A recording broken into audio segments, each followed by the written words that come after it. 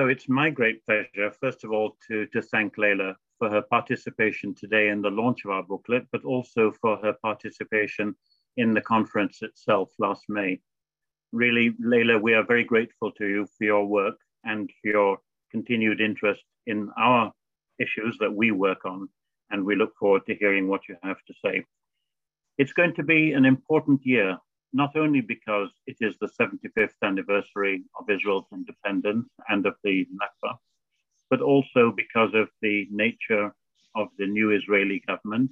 I don't need to describe the character of this government. It describes itself in its own coalition agreement and in the statements that ministers have made. And I think it's fair to say that, to put it mildly, the positions that this new government is going to take, particularly towards the Palestinian issue, but also on issues domestically inside Israel, is going to be something of a challenge, if not a headache, to many governments around the world, including in the United Kingdom.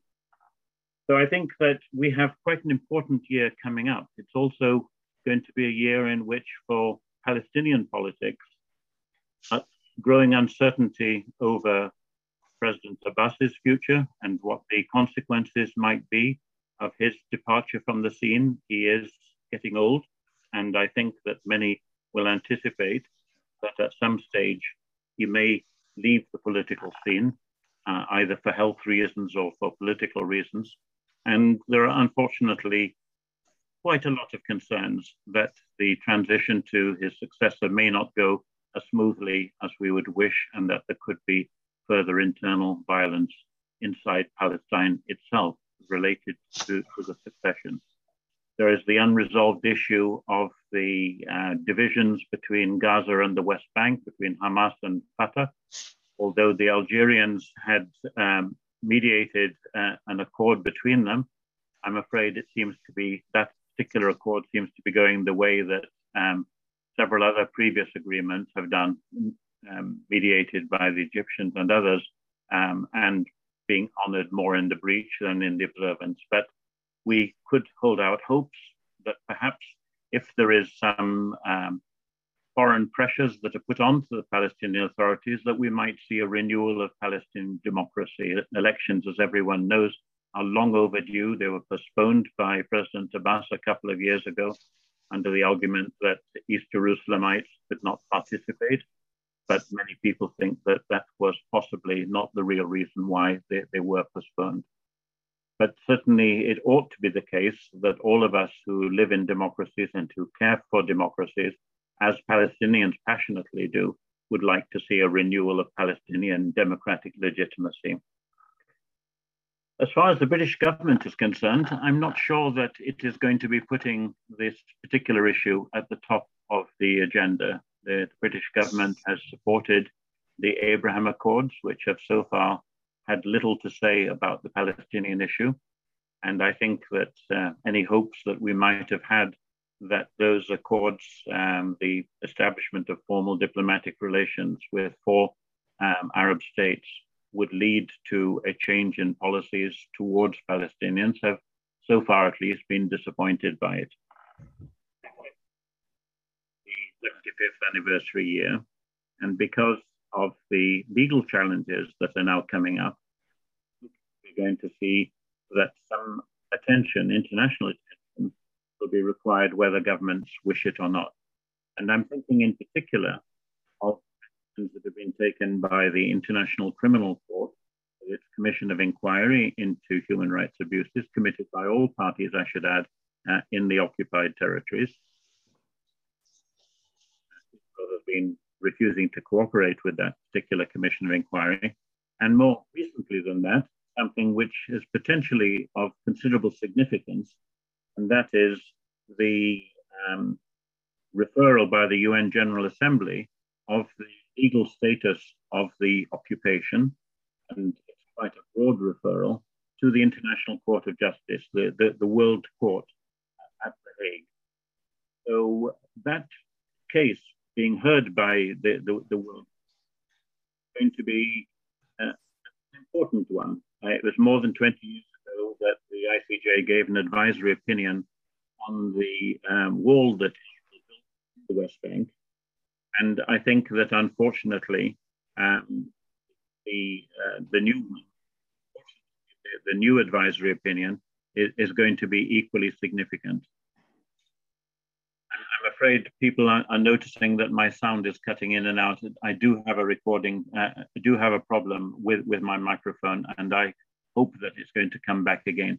Perhaps better, because of my sound problems, that I hand over now to John to have a discussion with Leila about the issues that came up during our conference. John, over to you. Thank you very much, Andrew. This event this evening is to launch the booklet containing the proceedings of the conference, and I commend it to you all. Why did we decide to have a conference entitled Britain's Abandoning Palestine? For the very simple reason that Britain failed its sacred trust of civilization towards the Palestinian people, an obligation that was a legal obligation under Article 22 of the Covenant of the League of Nations. Instead of the well-being, development and independence which Britain was obliged to ensure for Palestine, it left the Palestinian people in a legal vacuum with chaos, war and dispossession. It carries direct responsibility for this disaster, but that responsibility is too little remembered in Britain today. In fact, it would be no exaggeration to say this is a case of amnesia. Maybe we might call it an imperial amnesia, I don't know. In August, 3 months after our conference, Channel 4 had an excellent documentary on the amnesia about the partition of India. I very much hope something similar will be done by the BBC or Channel 4 or another station that will set out the facts so that people can know what actually happened. It is Britain's duty to acknowledge its responsibility, our British responsibility, and to work now to advance equal rights for all in what was once the mandate of Palestine. These rights include self-determination and mutual security. And it is clear today who has self-determination and security and who does not. In a moment, I'm going to start my conversation with Leila, but just before doing that, I'm going to tell you a few highlights from the conference. Ghada Karmi, who was an eyewitness at the age of 6, she was ethnically cleansed from West Jerusalem. And she, as a 6-year-old, first realized there was trouble when one morning in January 1948, on Britain's watch, while Britain was still the mandatory power, she suddenly thought that day had come in the middle of the night.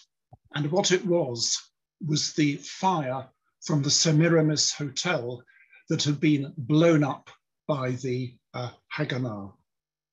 So that was a child's introduction. I recommend reading Ghada's account because it is a very moving document indeed. Our keynote speaker was Hanan Ashrawi, and one of the things she focused on was the fact that we want all the rules of international law to be applied when it comes to Ukraine, but we forget about Palestine. And there is another little similar, and when one sees the attitude of President Putin, it very often reminds me of the attitudes of the Israeli right wing. I'm afraid what one might say, the mainstream in the Knesset at the moment, towards Palestine. And don't forget, Putin denies that the Ukrainians are a people. What does that remind you of? Another thing that happened during the conference was that we had a very good presentation from the UN Human Rights Rapporteur, Michael Link. And he showed the connection between Britain's role in Palestine and what happens today, a direct connection. This takes the form of the British Emergency Defence Regulations, which allowed for all kinds of unspeakable policies to be conducted without the rule of law. Deportations, collective punishments, house demolitions, and so on and so on. And they are now enshrined, they are reenacted, codified, and updated in the 2016 Israeli security law. Towards the end of the conference, we also had an excellent panel of Palestinians. And they talked about the difficulty of being a Palestinian and what it means to be a Palestinian. And one of the most moving things was said by Adam Abdallah, a member of the panel, who I think spoke for all of them when he said, in the UK, you're very welcome to be Palestinian as long as you don't overstep certain red lines, which is not to be actively and politically engaged and not to act upon this identity that you have. And how do you act upon this identity? By seeking justice, as Andrew has put it, and the Balfour Project puts it, equal rights for all. There was also a very moving talk by Layla, who I'm about to speak to in a minute, in which she talked about her own family and their personal experience, and how about the fact that she is the first Palestinian MP that we know of, first MP in the Westminster Parliament of Palestinian heritage that we know of. And ironically, because she is the MP for West Oxford and Abingdon, she is the MP for Jericho, which those of you who don't know Oxford may remember from Inspector Morse. Of course, there's another Jericho, and I think some of her family still live there today, enduring the occupation. And she said something very interesting in the session with parliamentarians after that, in which she said, every year I introduce another bill for the recognition of Palestine. And I particularly want to impress on this government to not forget their historic obligation to my family, to the people of Palestine in the Balfour Declaration that said it was a land that was for two peoples. It is often forgotten that the Balfour Declaration also said that the rights of the Palestinians should be maintained. And as I pointed out in my own talk at that conference, that included their political rights. But now, Layla, if we can begin to talk, could I begin by asking you, are you going to introduce another bill this year?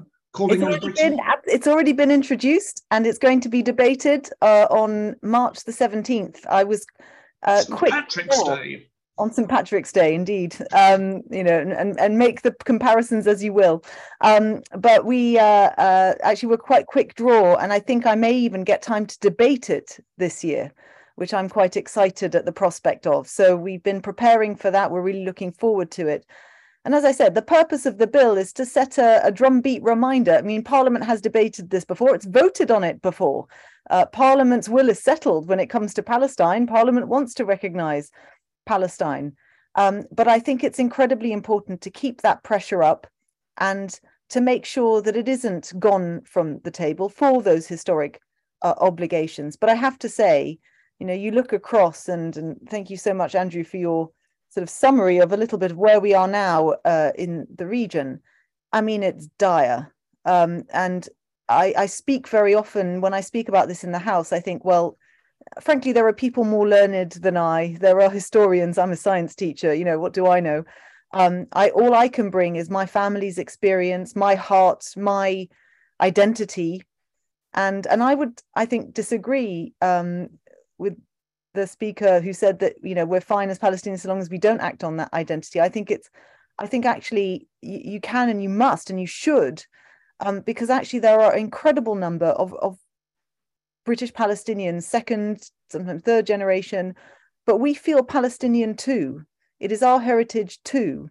And I am despairing of the idea that we abandon it. So I thank you the Balfour Project for continuing to make the case for why the British government needs to simply do what it said it was going to do, to continue to raise the plight of Palestinians on the ground and to continue to advocate. And thank you for having that wonderful conference and for inviting me here today. It's a real pleasure. Not at all. But surely, don't you think that many politicians, journalists and public figures are scared of talking honestly about the injustices in Palestine today? Yes, bluntly, yes. And so am I, actually, John, to an extent. And I'll tell you why. Because I get abuse from all sides. My words get twisted. They take things I say, paraphrase them into something that I never actually said, make implications about my positions. I've been called not Palestinian enough because I'm only half Palestinian. I am told that I should just sort of stay in my lane and not talk about it at all. I am called an anti-Semite for talking about it, full stop. And then I am also told that I'm anti-Palestinian because I stand up for the rights of Israelis too, and the Jewish community in the UK. And the thing is, and what I've tried to demonstrate, is that you can and you must talk about it. I try and pick my words incredibly carefully. And by picking your words carefully, by not playing on their ground, by not falling into the tropes that they choose and the traps that they put, that actually you can have a robust discussion about the injustices, the human rights abuses, the situation on the ground, the flagrant, brazen way that the Israeli government, especially now, is flouting international law. And you can say all of those things whilst maintaining that very, very important line of, not offending the Jewish population in the UK. And it's entirely possible to do and important to do. But yes, are they scared? Certainly. And when I speak to colleagues of mine who are incredibly sympathetic, and behind the scenes, they will say, oh, thank God you're here and thank you for saying things. And, but they are scared to do it because of what they're going to get on Twitter, what they're going to get in their emails, what they're going to get in their inbox. And I think one of the things that we can all do to help the situation is to encourage MPs to speak out, but also perhaps if, someone does say something, to not attack too quickly, to maybe encourage them to talk about it differently, to perhaps give them something easier to talk about rather than go straight for very, very difficult issues that especially the Israeli government like to put as very divisive, apartheid being the probably most prominent recent example. There are other subjects that are much easier to talk about, child detention, for example, that I try and bring also to the fore in the House to help parliamentarians develop that language, develop that knowledge that gives them confidence to be able to talk about the much more difficult issues as well. And it's just so easy with everything else that comes into your inbox, from potholes to latest council matters to what's happening in Myanmar and everywhere else. There's so much that comes into an MP's inbox. I don't blame MPs for putting this necessarily on the too complicated, too difficult pile. We do that with a lot of topics, but we can make it easier for them to perhaps dust it off every so often. And if they feel confident about it, and if they feel passionately about it, as many do when they know the facts, then that helps them to be able to speak out. I am convinced that the silent majority in this country is very firmly, of the kind of, has exactly the kind of views you have just expressed. And I think it's very important that, very often when saying something, there's an adage I'm very fond of, less is more. Mm. You mentioned the use of the term apartheid. It seems to me, though, one also has to call a spade, and I don't see how one can get away from the conclusion that in the territories occupied in 1967, apart from the Sinai Peninsula, which was returned to Egypt, Israel does commit the war crime of apartheid. Yeah, and I think that those who, what we have to appreciate, and I was really struck by this, and actually I've been recently both to Israel, but also to the occupied territories and to Palestine. And you mentioned Jericho. I mean, it was very moving because it was the first time I'd spent any time in Jericho afterwards. And I went to the Mount of Temptation, was where my grandfather went as a child to hide. So in 1948, the bombings happened. It was too dangerous. The family up sticks from Jerusalem and went to the Mount of Temptation. They're Greek Orthodox, so they knew people there and they were able to shelter there. And he wrote his memoirs too. My great grandfather did, Wasif Jahoria, and in his footsteps, my grandfather did before he passed away. And in his book, he says, well, I entered that monastery as a Palestinian and I left as a refugee because the assumption was that, you know, they would come and sort of save the day. But I'm just incredibly concerned that, you know, you talk about language and specificity. You know, you've got to call a spade, but you also have to appreciate that most people just don't have a clue. And I had a Shabbat dinner with an Israeli family, and it was lovely. And they were from North London. They'd done Aliyah 15 years ago. He was an accountant. She now spent her time writing children's books about food banks. You know, clearly very socially minded people and lovely, lovely family. And when I asked them, you know, what's your experience of Palestine? What do you understand about the Palestinian situation? I have to say, even living there, their understanding of the reality on the ground for Palestinians, literally living miles away, was shockingly poor. And then you could apply that to someone who lives in the UK just as well. So yes, call a spade, but also appreciate that you've got to bring people from where they are to where you want them to be. And you have to understand that so many people just don't have basic facts, excuse the cat, it's basic facts about the situation on the ground in Palestine right now. The conclusion I was left with from the 2 weeks that I spent, 1 week with Lib Dem Friends of Israel and 1 week with Kabu, very much seeing all sides, speaking to all people. It was very difficult for me, I have to say, speaking to some of the people on the Israeli side. I found it quite traumatizing, frankly. But the overarching sense that I had was that many people here are sort of stuck in the Palestine of the 90s. And they haven't appreciated how things have moved on since then, how much worse it has got, how much more difficult it is. And that worries me. And so whenever we talk about difficult things, always remember the audience you're talking to.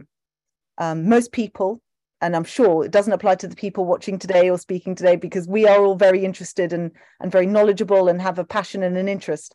But when we're trying to make the case, an active case to bring new people on to want to help this situation, this god-awful, dire situation, then we have to start where they are.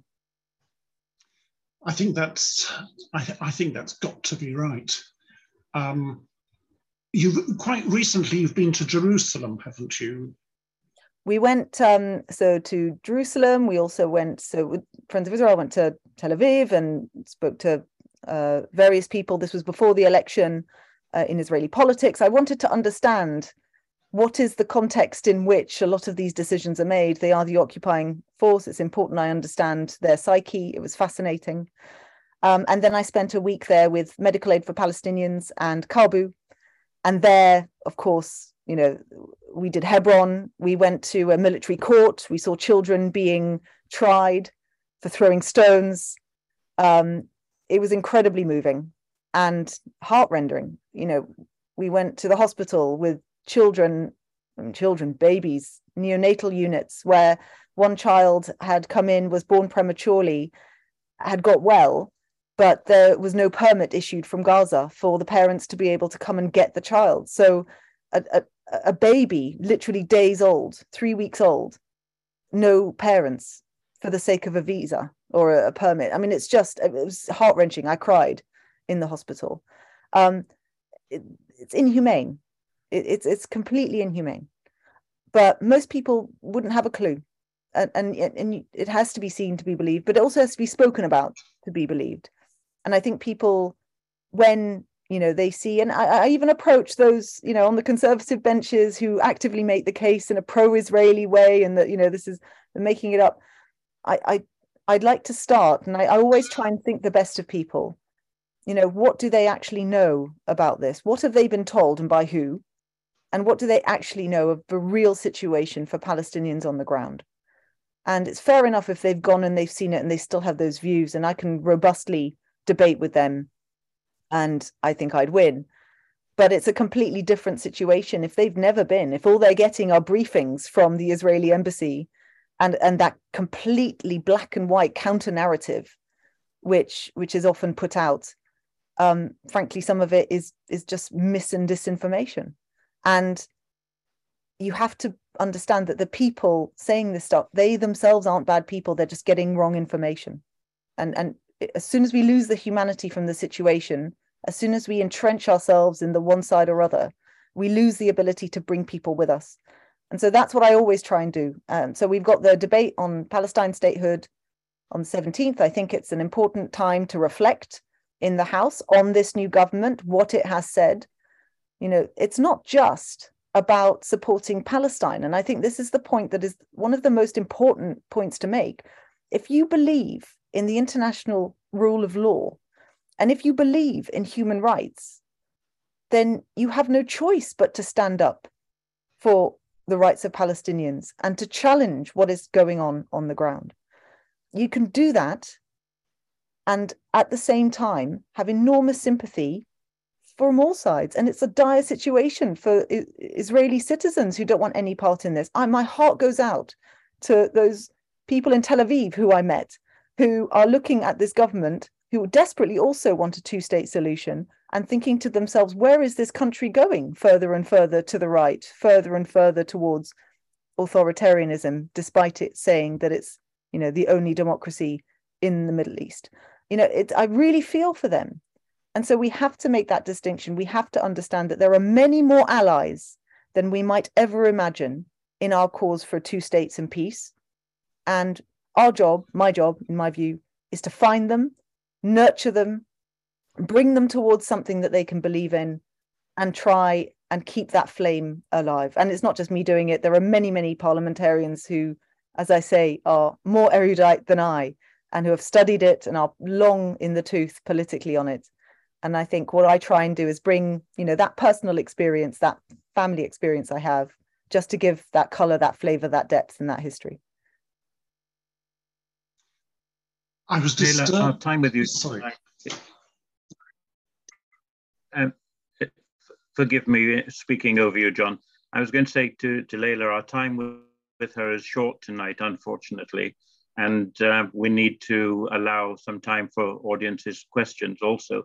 But I'd like to ask Leila a very quick question first, and I hope it doesn't require a long answer, which is, what do you think are the prospects of breaking down the rather entrenched partisanship that has developed, the rather knee-jerk partisanship on both sides? Do you feel that there is grounds for being able to get that silent middle ground that John spoke about, to be able to have the honest debate about the facts and appeal to British people's sense of fair play and common sense? Yes, I do. I absolutely do. I don't think I'd be here if I was totally devoid of hope. And in fact, I'm a generally glass half full kind of person. But I'll relay a conversation that I had with, and I won't say who, but it was a prominent pro-Israeli conservative politician who, if people watch these debates, they'd recognize them, as they are often on the bench refuting what's coming from the opposition benches. And it does seem to be, you know, primarily, not always, the conservative side that is the pro-Israel side, and it's the opposition benches who tend to be, but not exclusively at all, the pro-Palestinian side. And we were sitting over a drink and I was talking about my family's experiences, background, and the trips that I was taking and trying to get them to understand. And they were genuinely fascinated and interested. They had no clue that Palestinians, for example, were in Jerusalem and thriving before 48. They had no idea that Palestinians, not really. I mean, it was, they're so focused on Israel now that they hadn't really considered what Jerusalem was like before. And so when I was talking about the stories that my great-grandfather told of what Jerusalem was before 48 and how, you know, Jews and Arabs lived side by side and went to each other's houses and celebrated each other's festivals and loved each other. And actually, how that has eroded over time. And actually what we need to do is to rediscover a kindred spirit that we've lost. His frame totally shifted, and we are going to meet again, and we're going to continue to talk. He had no idea. So yes, I have hope, but we can't get to everyone just sort of individually. But that's what I mean by bringing that history, bringing that humanity, and actually not assuming that people know that people on that side understand it completely. And when they're in the pressure of a public space, maybe they too don't feel confident talking about it. And we have to help them. We have to not dismiss that their minds are changeable. And if he could shift his position, perhaps even just privately, slightly, then yes, that silent middle ground who don't feel confident about it, I'm confident that, we talk about it more, we give them those tools, we give them the language, and they'll be able to talk about it. Well, thank you. I think you put that very well indeed. And as you know, the educational role of helping to disabuse a lot of the ignorance that you referred to is an important part of the Balfour Project's work. It's something within our modest means we really do try to put some effort into. But I wonder, it's my last question to you, Leila, before we open up to our questions from the audience. What do you think that we as the Balfour Project should be focusing on in the coming year? Because we're not a debating society at the end of the day. We are concerned about trying to promote change. It's not an easy political environment in the UK for reasons we don't need to get into now. But would there be certain issues that you think that would be important for us to try to highlight? Would it be international, for example? Yeah, well, I mean, there's how long is a piece of string with this issue? I think there are two that come immediately to mind. First is the makeup of the current Israeli government. As I have to say, I am scared. I am scared for what's going to happen on the ground. A situation that's already incredibly difficult is clearly going to be made worse. Netanyahu seems to be capitulating all over the place, certainly until what he wants to do with the judiciary is done. He's going to keep making concessions, and I don't know what that's going to mean. But I know that, last year was the year where the largest number of Palestinians in a very long time have been killed by Israeli Defense Forces, and I fear for the lives of all Palestinians there, but especially children who are also being caught in that crossfire. I fear for the human rights defenders that are out there. I fear for Palestinian civil society that's being proactively eroded at the moment. And I think this is such an important year because I think all of those issues, which, by the way, were not under this government, but are going to potentially be accelerated actively, proactively, brazenly by this government. So I think we need to make people aware that if you thought Bibi was bad, look what we've got now. And I think it's very easy for us to do that. I mean, the Board of Deputies, when Smotrich came to the UK, refused to meet with him.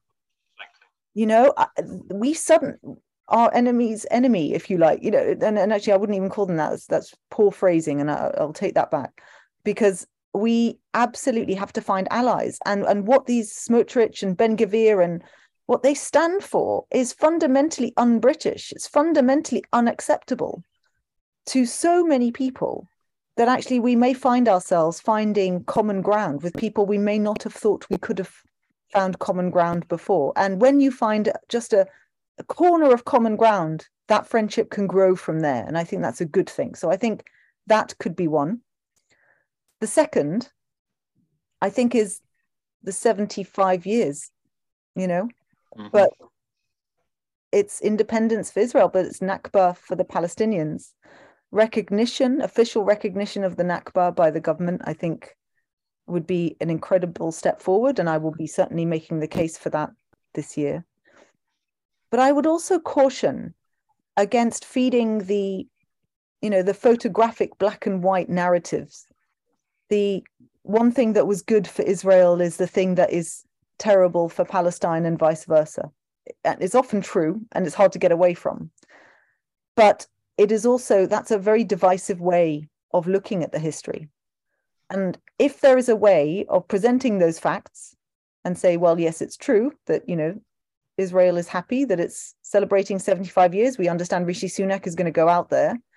But I think at the same time, it's equally important that we pressure Rishi Sunak to make an equally in-depth trip to the occupied territories, to Gaza, to see with his own eyes what is happening and what has happened in those 75 years.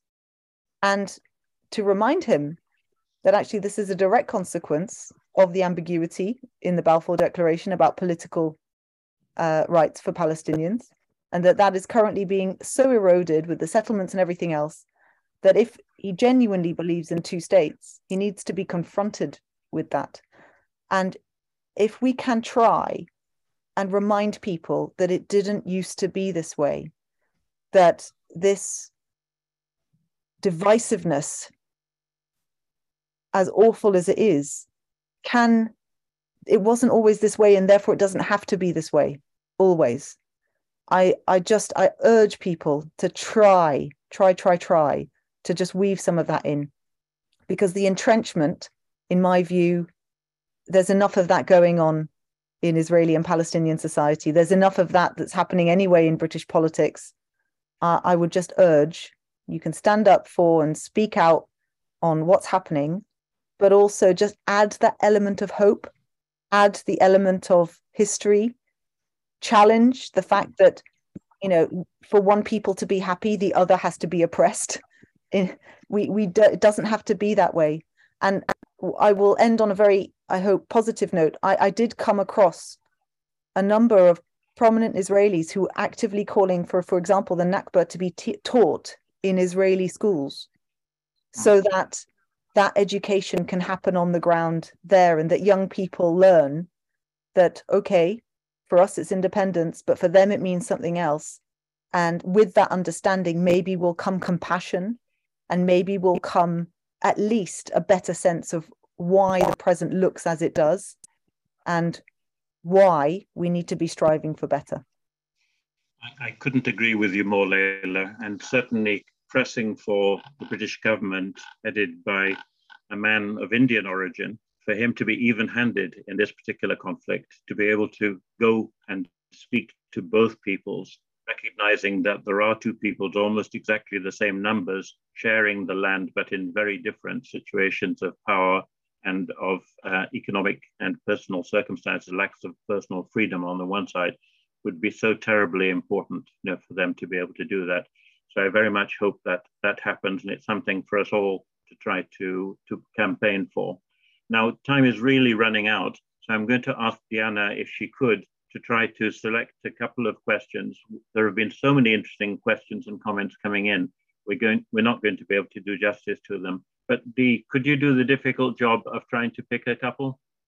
Yeah, so luckily you have covered a lot of the themes of the questions that have come up, such as topics and themes to focus on when contacting your MP and so forth, sort of easier intros into the debate.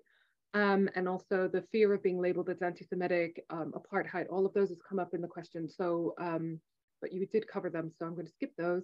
Lots of positive comments. I would like to say that we will be sharing the chat box with Leila after the fact. So please do post any comments and questions in there you have for her. And so I will share them with her afterwards, because we have time for literally one question. I've got a really good question from Diane Cox in Yorkshire. And she says, and we hear this a lot from our supporters, which is why I picked up on this. My MP ignores all my communication about Palestine. How else can I have a voice in Parliament? Yeah, it's tough. And MPs do their correspondence differently. It might not just be you, and it might not just be about Palestine. I don't know. In terms of your voice in Parliament, I mean, I always suggest to people, if they're so minded, join a political party that you feel represents your views. And, you know, if you've got the ability to feed in that way, that's great. But I would say also don't give up on your MP necessarily. It may be that, you know, you just haven't found that topic that really sparks them. Do they have an interest that's domestic that you can link to it?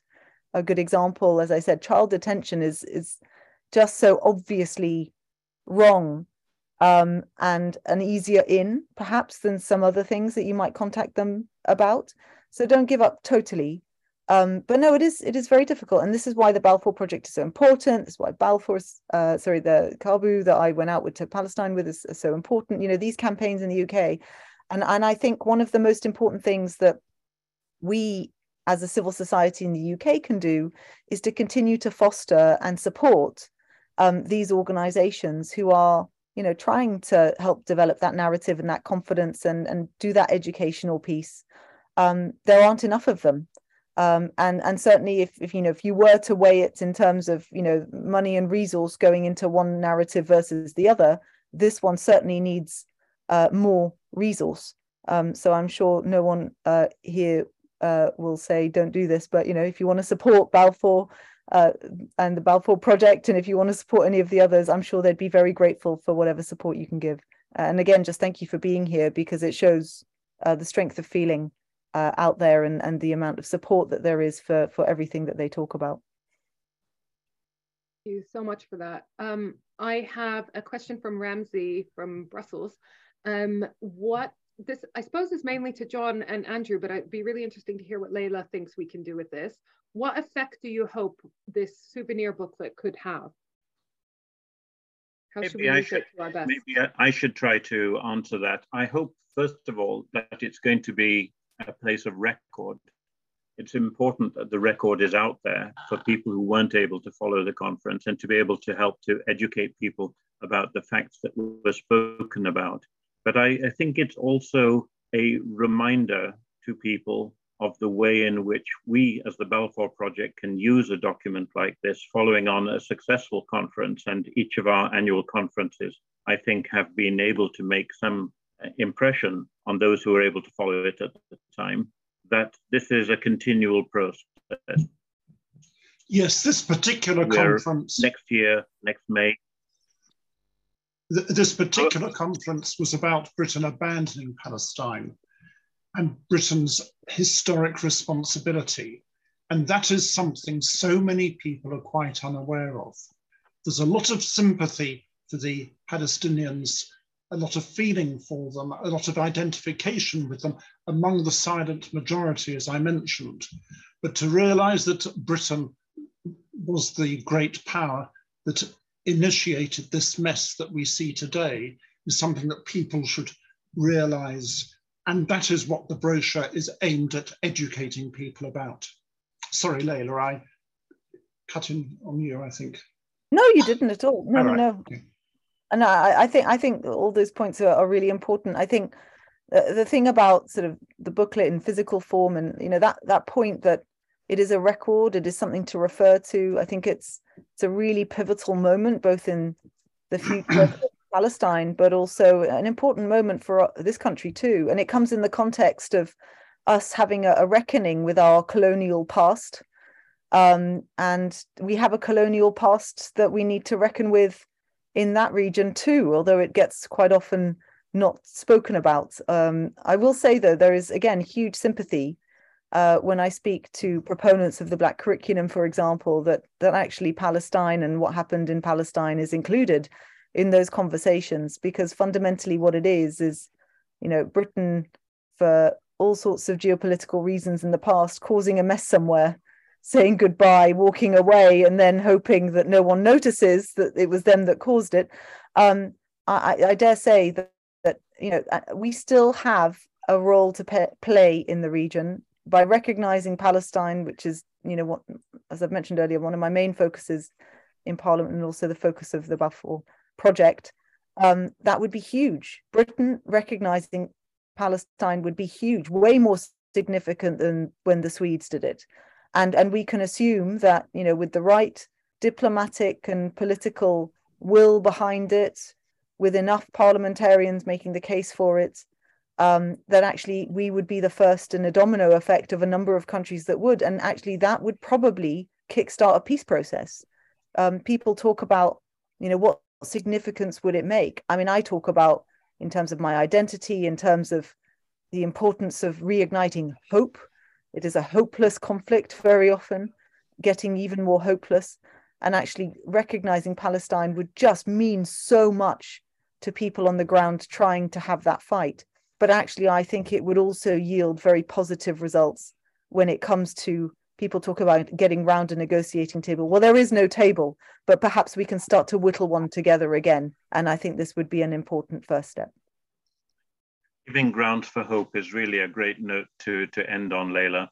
I'd like to give a very short advertisement for our upcoming conference, which is going to be on the 17th of May. It's a Thursday. And no, it's a Wednesday. I'm sorry, I'm making a mistake about it.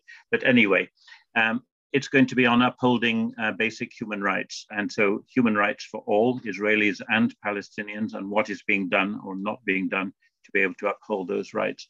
So I'm going to close by thanking you again, Leila, for your time and for having me.